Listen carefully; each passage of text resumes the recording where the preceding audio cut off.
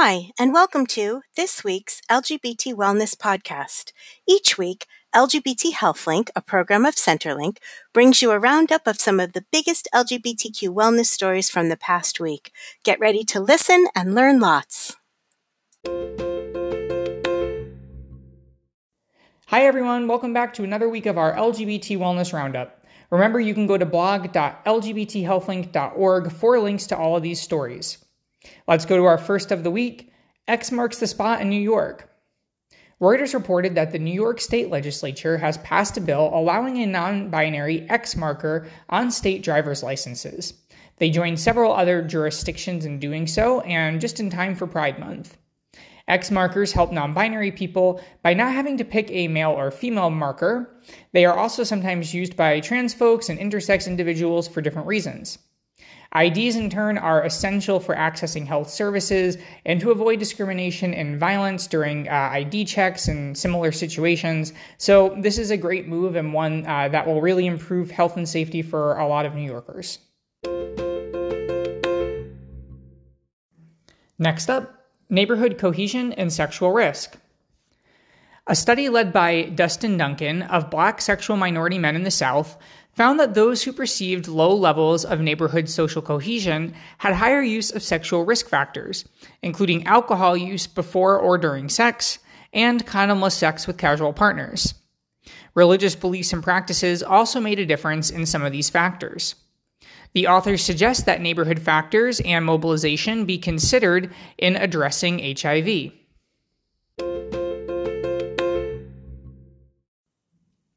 Elsewhere in Southern news, we have our next story. Trans folks in the South face challenges.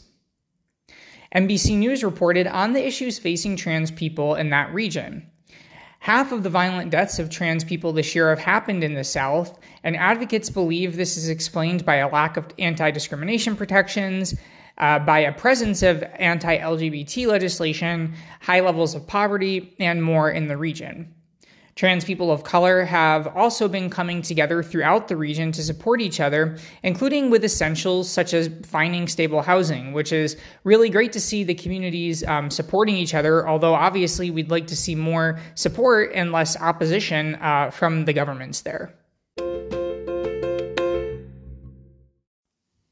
And our next story, online interactions and youth health.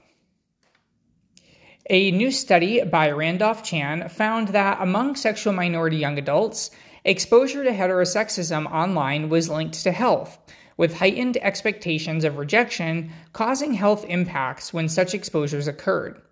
The association between online heterosexism and mental health was stronger among young adults than were in-person encounters with heterosexism. And I think that's really interesting, that for younger folks, the online interactions were more powerful than the in-person encounters. And that was not the case for their older sexual minority peers. Definitely a kind of generational gap there, which, probably has to do with just changing use of technology, where people exchange information, where people communicate, and all of those types of factors. The results suggest the need for coping and confrontation strategies for young queer adults navigating virtual spaces. In our next story, evaluating LGBT MD curricula. A team at Boston University studied what medical students should know about LGBT health and developed a curriculum assessment tool based on this. Medical schools can use the tool to assess what they are getting right about LGBT health education and what they still need to improve. Such education is a recent addition to most medical schools, and curricula, including the amount of time they devote to the topic, vary widely. This is a story that we've covered a few times here on the podcast and in our blog, just looking at, some leading medical schools really delving deeper into this topic with more robust curricula, because previously, I believe there was some research showing that the amount of time spent on this in medical school was very, very low on average. So it's great to see this kind of a development where now there's a tool to help provide some, maybe not uniformity, but at least some kind of metric and comparability between schools as they work on improving this type of education. And in our final story of the week, Blinken urges inclusion. The AP reported that U.S. Secretary of State Antony Blinken has urged world leaders to make sure HIV services are getting to LGBT communities in their countries, as well as to other populations that face a disparate impact of the virus. Secretary Blinken argued that global HIV goals can't be reached if the most affected populations do not have their human rights recognized and are not legally protected from discrimination.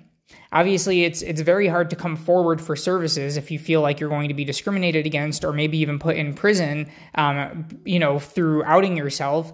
And I think in general, study after study has always shown that people are less likely to seek services if they feel like they're not welcome. So, a lot of countries have committed to ending HIV, but there isn't necessarily the follow through there in terms of helping to reach the people who need it the most. So I think this was a really important and interesting statement for him to make. Well, that brings us to the end of another edition of our podcast. Don't forget that you can go to blog.lgbthealthlink.org to find links to all of those stories if you want to read them for yourselves. And of course, tune in next week for another edition of our podcast.